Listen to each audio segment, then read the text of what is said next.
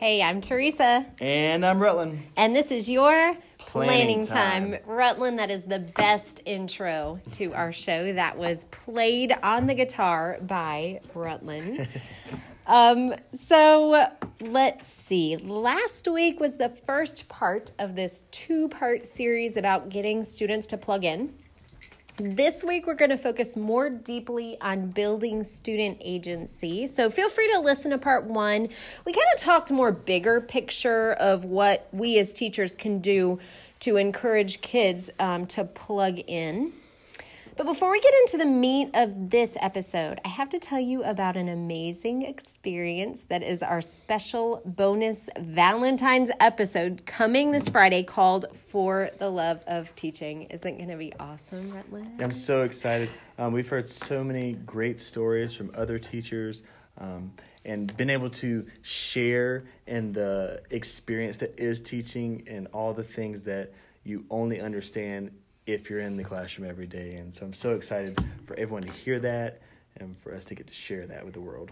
Yes. So it's been really cool. The stories are going to go all over the board. So some are thoughtful, poignant, some are downright hilarious. But just like Rutland said, they all stem from people who love what they do. And through the stories, you're able to see the true nature of teaching and teachers. Especially how we take our experiences, learn, grow, love, think, feel, and above all, make them into teachable moments. So, today's episode, helping students plug in and build agency. Rutland, this is your second year teaching, Yes. right? Okay. Can you already think of a student or two who seemed ambivalent in your room? Maybe they may have been a behavior problem, but maybe not. At the very least, they lacked motivation, weren't into what you were doing, and maybe felt like you were dragging a dead weight at the bottom of the ocean? Yes. Yes, the short answer, yes. I think that like any teacher, it's easy to focus in on the immediate behavior problem in the beginning of the year. So you find the ones that maybe they're not engaged in the academic content, maybe they're not engaged in the lessons, they're just there for a good time, which I respect. Love having a good time. So we go after those kids, and I think in my experience I've found that even if those kids that are disruptive, I have found that they are engaged in the lessons that I'm doing. Even if they are not meeting all the expectations for behavior in the room, they're engaged in the lesson. What scares me as a teacher, what keeps me up at night, is the ones that are sitting silently, not engaged. They're doing all the things that are showing that they're with the lesson. They're showing all the marks of a student that's engaged. But really, when it comes time for independent practice, or when we've released the responsibility all the way to the student, and now it's time for them to practice what we've been working on that day in math or in a reading workshop, they're not trying the strategies that we've been working on. And as it becomes a pattern, as they get used to that being their default, maybe they try once and give up. But if they're not loud, sometimes I don't notice them. And that scares me. And I'm trying to work on that, and I am working on that. But I can think of a lot of issues a lot of times last year where I didn't go and get those kids that were meeting all the behavior expectations, but not challenging themselves and taking on the challenge academically. I agree. And I think apathy is something that scares me the most. I have to go off on a little personal story to kind of help, I think, add to the why, at least, it's so important to me. When I have a very different elementary school kind of journey. So I went to Montessori school when I was really young. I don't really remember it at all. But I was homeschooled after that through 6th grade. And the way that my homeschool was done, I was in control. I directed what I studied, really. We went to the library all the time. I mean, I can remember loving to read about biographies for a long time. Then I became obsessed with red-tailed boa constrictors. I remember really getting into this whole zone of wanting to know the history of numbers and studying ancient Egypt. And I was never tested. I mean, as far as math goes, I loved it. I saw it as problem solving, and I learned how to read an example, and then it was kind of like trying to crack the code and try to figure it out. So I always have been driven that way. But what I kind of have noticed, and what I noticed even when I started 6th grade in public education, is that as a student, you feel like school is done to you. You don't feel like you're in charge. Now, I can remember one of the weirdest things when I was sitting in my 6th grade class. I stood up to go to the bathroom, and they're like, what are you doing? Oh, I just need to go to the bathroom. Oh, you just need to ask. I was like, I'm 12. Right. Like, I need to ask you. And I get it as a teacher now why we do those things. I'm not trying to say that I think there's a way to balance it, I guess. But I do think it doesn't surprise me that there are so many kids that lack agency because they don't get much choice. And if you stick around to the end of the episode, when we really kind of look to what is possible in the future, there's some amazing things going on around the country, and really looking to what's going on in Finland that has really got me excited on what is possible. So can I ask you a question about your homeschool experience? Right, yeah. So, because your identity and what you know about yourself as being homeschooled is that you were taking on ownership and you were doing it. I'm wondering about my kids that I'm teaching now. In your day-to-day shuffle of homeschool, in your day-to-day routines, do you remember anyone having to prompt you to get started? Or do you remember that was just part of what you did? It was just your normal, you got up and you did it without prompting? That was fun to me. Yeah.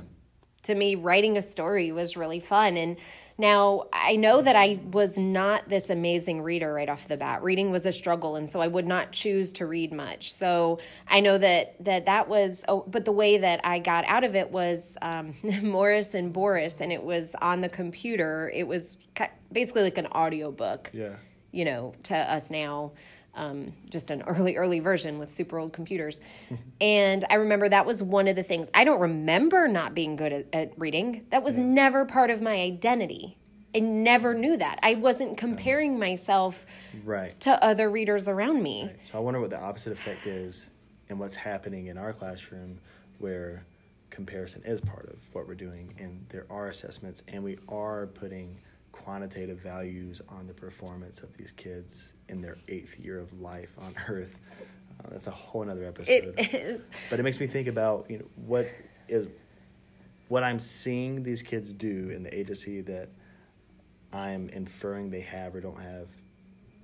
Is that going to be their truth whenever they're an adult? Are they going to look back and say, "Oh, I did take ownership of my learning," or are they going to say, "Yeah, school was done to me"? My hope is after this episode, we will feel more armed to be the spark when they come into our room. I know getting ready for this podcast, just combing through different articles, I am excited because I want to be that spark for them. We're not going to upend our entire American education system in an hour, but I think we'll leave today with a better idea of what matters and how to help build agency. I think the first step is to kind of define agency because like so many terms, it can be used in a lot of different ways. I found the best thing to help me, it was an article that talked about boiling it down into 4 basic things. And so it was, agency is setting advantageous goals, your own, right?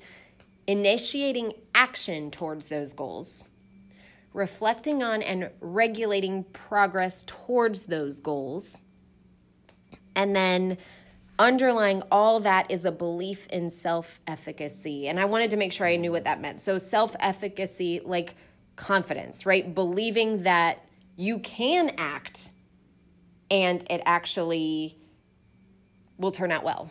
Yeah. You know, that the fact that I am going to do this and it will actually then improve my situation and what's going on. So those 4 distinct components that kind of define agency come from Education Reimagined. I want to make sure and give them credit. So what do you think? Well, I think immediately I'm seeing this is valid in my own life, and I think about myself as an athlete in high school. As when I was playing basketball, I started playing at a very young age, and I knew that I had more experience going into scholastic basketball and high school basketball. I knew that I had more experience than everyone else, so I know that the agency that I had was there. I definitely had a sense of agency about myself as an athlete. So I remember setting goals with my coach about my free throw shooting. And so shooting free throws, at the beginning of the season, we had a meeting and we said, this year you're going to shoot whatever percentage that we want you to make at the free throw line. And so the next step, not because he read this same article by Education Reimagined, but because logically the next step was, what are we going to do to reach this goal? And that was, you're going to stay after practice and you're going to shoot X amount of free throws after practice every day. And we're going to watch throughout the season, game by game, and see what's happening. So we were regulating and we were reflecting on my progress. And then lastly, it just came down to myself. Did I believe that I could make that happen? Did I believe that I could become a better free throw shooter? So I think the 4 steps that we're talking about with agency they're like all the other and deep, insightful things in education, and anything that we know is the answer is, of course that's what agency is. And putting it down in words and in a format really helps it click and make sense. And so then taking it from, I'm going to set your goal, which is what we often do, trying to have them, having them set their goals and initiate action. And we are guiding them. We're helping them know what types of goals do we want to set? What do you want to be? What do you want to become? Who do you want to be in this world? And so it moves. So I was like, okay, how? I mean, I see how I can help them sort of set goals, but I wanted more. And I was looking at an article that was referenced in Education Reimagined, and it's called The Influence of Teaching Beyond Standardized Test Scores, Engagement, Mindsets, and Agency. It was conducted by the Achievement Gap Initiative at Harvard University. And I thought, well, Harvard University, all right, let's see what you got. Right. So what they did was study 16,000 6th through 9th grade classrooms. So these are older than we're teaching. We're in elementary. But the implications, I feel like, are the same. Yeah. And it's, what are the influences of teaching on emotions, motivations, mindsets, and behaviors that we associate with agency? So they do boil it down to what they call the 7 C's. And the 7 C's are care, confer, captivate, clarify, consolidate, challenge, and classroom management. Now, these are very important, and I think we could unpack and talk about these a lot. And I think as we continue our discussion, if we want to sort of reference these, but before we get too deep in those pieces, super important. But as I kept going, there was a section called Success Skills and Success Mindsets. And being that I wanted to take agency, I was like, well, what are my goals, right? And I love this. So the goals are development of conscientiousness, so paying attention to quality, using time, and being organized. Growth mindset, believing you can get smarter. and sense of purpose, helping them to gain a sense of why and what they want to do in the world. Yeah. And I think what's interesting about those 3 specific goals and mindsets are that those 3 things that we want to teach for and teach to and teach through cannot be mutually exclusive. They have to work with one another. So I'm thinking about growth mindset and Carol Dweck's book Mindset, and after reading that, I remember my perception of a growth mindset completely shifting from, with growth mindset in elementary schools, we watch the Sesame Street video, The Power of Yet, which I love. No shade towards Sesame Street at all, but I love that we do those things, and I love that we make it fun. But a lot of times growth mindset in elementary school ends up being a worksheet, ends up being a video, ends up being a conversation about mistakes, ends up being a fun chant that we do to celebrate a mistake. And those are great, and they really help. But what I'm learning more and more, and what I remember really holding on to after reading Mindset by Carol Dweck, was that a growth mindset cannot just be something that you're just, well, you will try it out to begin with, but it's not just a strategy. It's not something you use in a moment.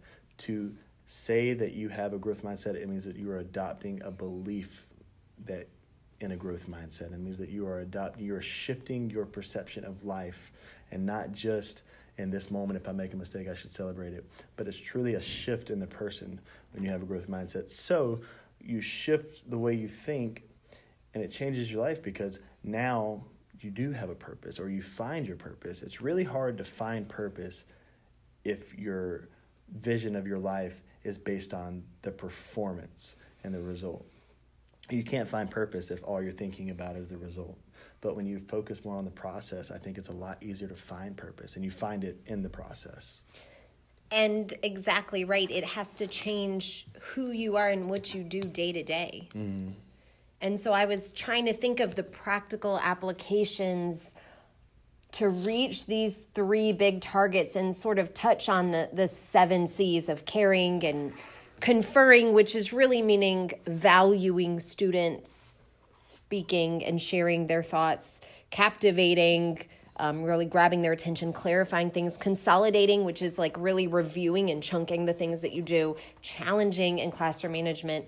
And I thought, number 1 thing that I have got to do, and I think we all have to get rid of the notion that we have so much to do that we don't have time to hear their strategies. We have so much to do, we don't have time to help them solve problems. We have so much to do, we can't let them produce quality work. I mean, these are all things I've been so guilty of, because it's like, well, I need something that has a grade on it. So I've got to do this worksheet so that I can put this grade in. I'm speaking for myself, I have got to stop that sense of rushing, because if I'm rushing, I'm not showing them to pay attention to quality. I'm not showing them how to use their time wisely or be organized, because we're running from one thing to the next. We haven't made sure our things are put where they need to be. So the conscientiousness is really echoes what we said the first part on being present, Right. but living that. And so I thought to myself, okay, we have grades. This is just a reality we work in right now.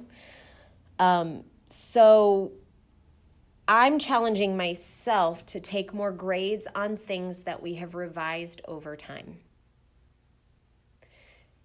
If we slow down, and let's say we're working on a multi-step math problem that we do, and I send it out and I give it to them, give a try, do some teaching, go back to it, change your work, write it in a different color now that we know this. Maybe then we go into some small groups and check in and then have them finish it. Not only are they seeing their progress built over time, they're seeing that quality and taking your time on something matters. And I can feel good about a grade like that. Mm-hmm. I had to just catch myself as you were explaining what that might look like in math with revisiting work that we've done. I had to catch myself, because my first thought was, how am I going to stretch a word problem out over multiple days and keep coming back to it? So the answer to that, which what I had to check on myself, is it starts with having a really rigorous task to do. So then my next thought was, well, I don't have time to find that. I don't have time for that. But I think I would if I slowed down, if I focused on the process, and if I couldn't find, if I spent too much time looking for resources, then create the problem. And if it's, the math problem, if it's a really tough problem that presents a challenge and we can use it over multiple days, then it's worth spending 10 minutes to write something myself that I created. Now I have ownership in, then I'm going to be letting the kids have ownership in it, and we're creating it together. And I have now spent time getting an authentic grade instead of spending time, just looking for resources, scouring for resources. Well, and think of how we can grade that differently too, right? So we talk about the mathematical practices. I can explain my thinking and try to understand others. I can show my work in many ways. All these different aspects that mathematicians use, but I want you to explain it. We'll have time to hear 3 at the end of the day, guys, and then, or at the end of math. But instead, that first day, somebody may get it right already, but that's not the end. Like, what if the grade comes from much more of a rubric of, could you show that in multiple ways? Yeah. And so your mini lesson could be showing different strategies. And so you're revisiting this problem and showing it in a different way. Then our focus becomes on the work and the strategies, not did you get it right? Yeah. And that makes me think all of what we're saying brings me back to what I remember a professor that I had in college at the University of South Carolina, Beth White, who, this won't be the last time I say this, and this won't be the last time I say anything that she has said, because she was such an important influence on who I am. So everything she said, I think I took a mental note of and just kind of kept it to hold on to for moments like this. And I remember her saying that when your actions don't match your beliefs, you need to stop and change something. And for me right now, that's what that is, that my belief in what we're talking about is so strong. I want to do it. But if I'm asking myself, do my actions match that? Absolutely not, because I am showing, if I'm showing kids what matters, I'm showing them that their answers matter. And I'm showing them that the product is what matters. That's not what matters, and that's not what I believe matters. And so I need to make that shift. Not just that I want to, I need to make that shift to what you're talking about, and revisiting work and stretching things out over multiple days and getting grades that reflect, the mathematical practices. Well, those are the things that kids are going to be doing in the real world. Those are the skills that they need to have. And think how powerful as a kid. I mean, I'm just trying to put myself in that perspective. And yes, ultimately, they do need to be successful with their strategies over these days. And really, after the first conversation, most likely somebody is probably going to have it correct. Yeah. So, okay, great. We got that out of the way. We know what the outcome's supposed to be. Now, how else can we get there? You know? But how powerful for a kid to sit down and look at their work over time and see what they did. Like, to me, that totally pours into the next part of the growth mindset. Like, they are watching themselves get smarter. Like, look where you started. You solved it in one little way, or maybe you couldn't solve it yet, and now you can, and now you can solve it 3 different ways. And now you can listen to somebody tell you how they solve it and clarify and explain back. I mean, that to me, those kinds of things build into that growth mindset, which made me think of John Hattie's self-reported grades that has the effect size of like 1.44. And I had to do a little digging for this because I know it was a little confusing. Self-reported grades is one of the top influences, but there was some confusion about it. In fact, Hattie even has explained before that if he could, he would rename this learning strategy Student Expectations. Because what it actually truly is having a student report what they think they're going to make or how they think they're going to do, and then us as teachers pushing them to exceed their own expectations. Which, I'll be honest, the first time I looked at a chart from John Hattie, I didn't know what that meant. But knowing that now, the power of that strategy is building your growth mindset. I mean, as soon as you exceed those expectations of what you can do, you have power. You know you can learn. Right. I think that there's, like the word that you just said, just power, is an empowering experience to be able to look back at a visual representation, seeing your work of how you grew, and seeing evidence. That's the word I was looking for. Seeing evidence of your growth and knowing, I did that. If I did it once, I can do it again. I think that's so empowering for a kid, especially a kid who might not have ever had an experience like that up to this point. And I think a lot of it is that self-efficacy, some of the things that we can do, and I've talked to so many teachers about this, and I am guilty of doing this, but of sometimes lowering the bar for them and not having high expectations. And I'm guilty as a parent of doing it too sometimes. I think, if I fold the kids' laundry because I like it better when it's actually neat and done well, it's a small example, but I'm stealing that from them. Yeah. That independence that they need. They need to know that they can act in this world and do things. And I don't mean to not be involved in your child's education at all, but I think it's really important for me to check myself as a parent, and I can't remove all their obstacles. Because if I remove them, they will never have that experience of overcoming and looking on the other side and being like, I did that. Yeah. So it made me kind of flip to that.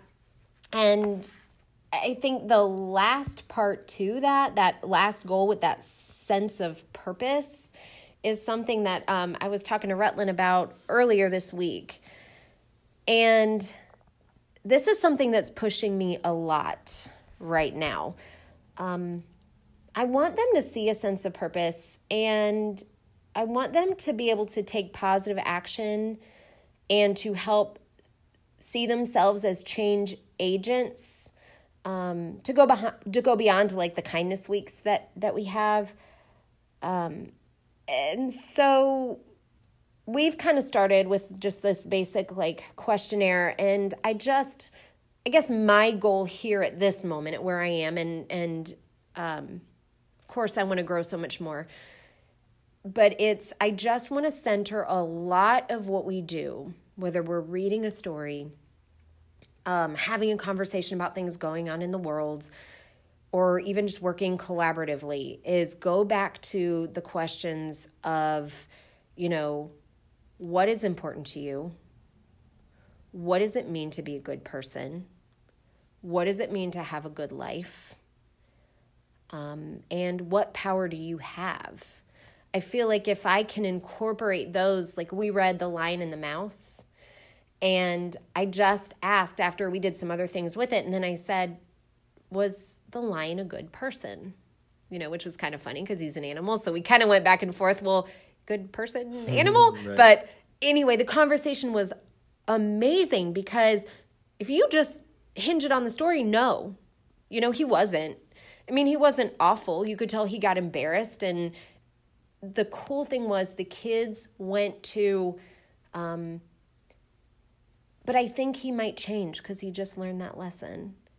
And so automatically I thought, in this ELA lesson where we're learning to look back and cite our evidence on why we think what we think, we're really hitting that deeper sense of purpose, and they can't help but kind of compare it to them. And that's come up in just recess drama and things that have happened, is we're starting to ask ourselves, like, are you the lion or are you the mouse right now? Mm-hmm. And like, who do you want to be? Right. So can you speak a little bit to this whole idea of sense of purpose? This one is one that is really, I'm excited about, and I want to do better. I think the reason that I love working with kids so much, and the reason that I think a lot of us love working with kids so much, is that children, especially young children, the ones that we work with every day, they have this ability to believe that everyone can change and everyone can do better. And then we grow up and we become is tainted, right? Maybe a little hardened. Yeah, hardened, and we become skeptical of, we hear things like once a cheater, always a cheater. And I've said those things myself and thought that people couldn't change because of the decision that they've made over and over and over. But kids don't see that. Kids see everything is changing all the time because it's changing all around them. And so I think what we have, especially in the elementary classroom, is a window of opportunity to really step in and make a huge difference for the rest of their life, because right now they do believe and they're almost primed for agency. Like they're so ready to take on the challenge of discovering their purpose, and they're so ready to take on the challenge of making themselves better every day. I can't imagine doing the work that we do with kids when we're in the hallway having conversations, or at recess having conversations, or solving social conflicts. I can't. The people that do that with adults, and there are people that do that with adults, the people that do that with adults, I can't imagine how much more difficult that must be, because I feel like with kids it's so easy because they are meeting that with everything they have every day, that they're going to make a better choice. They always do, every single time, and they're so ready. They're so ready, and we have a great opportunity to do that. So I want to just tell you how awesome you are for a moment, because I think that what you spoke to speaks a lot to what they were calling the 7 C's, but this whole idea of caring and conferring, and you really, as an educator in general, an educator can really set the stage for trust or mistrust. And it is so clear, Rutland, you set the stage for trust, because you stop and you help them solve those social problems. And that's another thing that I think we can't let go of. We can't rush through and say, I don't have time for that. Y'all need to figure it out. I mean, as a mom, I'm a lot worse with that sometimes. And there are days, and there are some times, and I think back, and usually I try to call the kids over to fix it, but there are times that happens. But if we need to really dig down and do our best to help support them, and you do a fabulous job of that, and what you're doing when you do that is one of these very optimal pieces in creating agency in your room. So celebrate the fact that that's something huge that you already do. Yeah, that makes me feel much better today, because, at times it feels like you're spending all day doing that. Like sometimes I get home and I'm thinking, we didn't really do anything except for solve all of our problems today. And it feels like you're not doing important work, but it's so important, I think, for us to have conversations like this and understand that that is just as important. So I think we have some practical ideas of what we can do. I'm excited to continue on this journey with purpose and agency. This is something that I will definitely carry out through my career and be striving for. I want to leave us with an interesting thought of kind of what could be. I was reading an article, and it was from the Stanford Social Innovation Review, titled What U.S. Schools Can Learn from Finland's Approach to Education. And it really highlights 4 strategies for creating a positive school culture. One that focuses on the whole student and fosters long-term holistic well-being. Okay, so it kind of sounds a lot like our first episode in this whole podcast series, right? Like that's what we wanted. And before I dig into those 4, or before we kind of gloss over, I should say, those 4, one of the cool things was, I guess, according to Finnish education expert Pasi Sahlberg, many of the effective practices that Finland has put into practice stem from American research and thought leadership.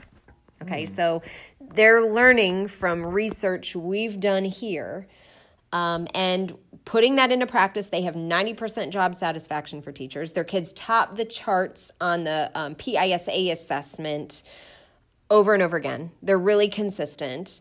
We could build an entire episode on this article, and maybe we will. Yeah. Like, what would our perfect school be, you know? And I would probably base a good bit on this. They have things like 15 minutes of recess for every 45 minutes of instruction. They have shorter school days in general.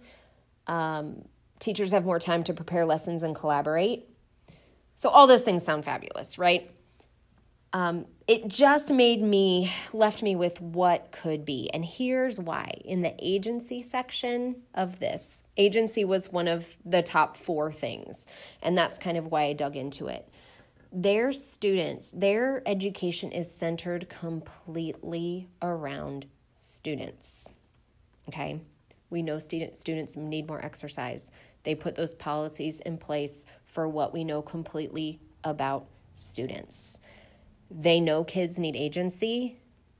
They give them agency to the point that kids preside over their parent-teacher conferences. It even said that the student is more in charge rather than even parents, teachers, or politicians. So it does not sound like school is being done to them. And they have students that serve as board members. So it is pretty amazing. Now, I'm sure it's probably older kids. I didn't dig into completely how, of course I'm going to because it fascinates me, but I have not dug into all of that yet. But it just made me think, what is possible? And even from my classroom standpoint, what can I do to help put kids in a more decision-making role just in my room? And I've done government simulations before and things to that effect. But if we really thought through helping them make instructional decisions, of course, within the constraints possible to us, what could that look like? So that's just what is possible for us to simmer on, for everyone to simmer on, I think. Isn't that amazing? I love the smell of democracy in the afternoon. I love that. I think that's a great launching point for another episode. Y'all, thank you so much for joining us. Look out for the new episode on Friday for the Love of Teaching. It is going to be phenomenal. We appreciate you listening, and visit our Instagram. That will be up and running by the end of this week. Thank y'all so much. Oh, and what is the name of the Instagram? It's at Planning Time Podcast. No spaces, no underscores, none of that crazy stuff. Just at Planning Time Podcast. Awesome. We look forward to hearing from you. Thank y'all.